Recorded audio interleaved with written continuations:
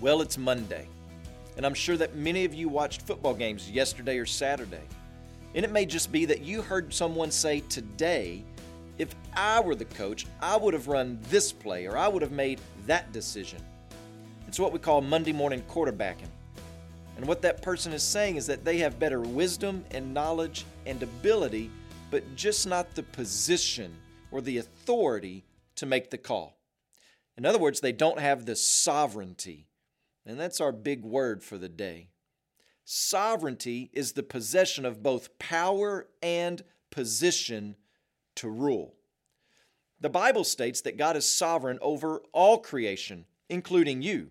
That means He possesses the right to reign according to His will, and He has the power to do so without any need to explain Himself.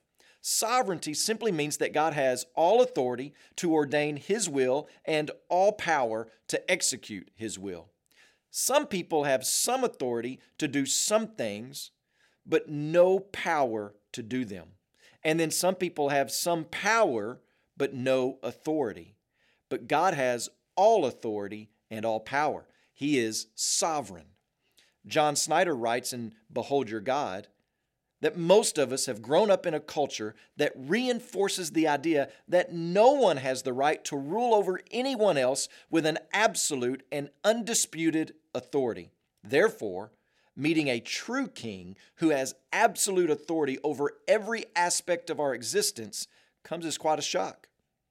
But this is exactly who we must bow to when it comes to the God of the Bible.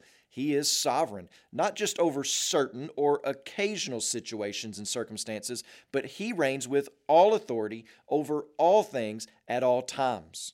1 Timothy chapter 3, verse 15 states that God is the blessed and only sovereign, the King of kings, and the Lord of lords, who alone has immortality, who dwells in unapproachable light, whom no one has ever seen or can see. To Him be honor and eternal dominion.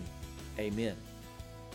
As you pray today, please remember John Regueres, our missionary in Portugal, and also remember the Romani Calderash Life Word broadcast heard in Romania.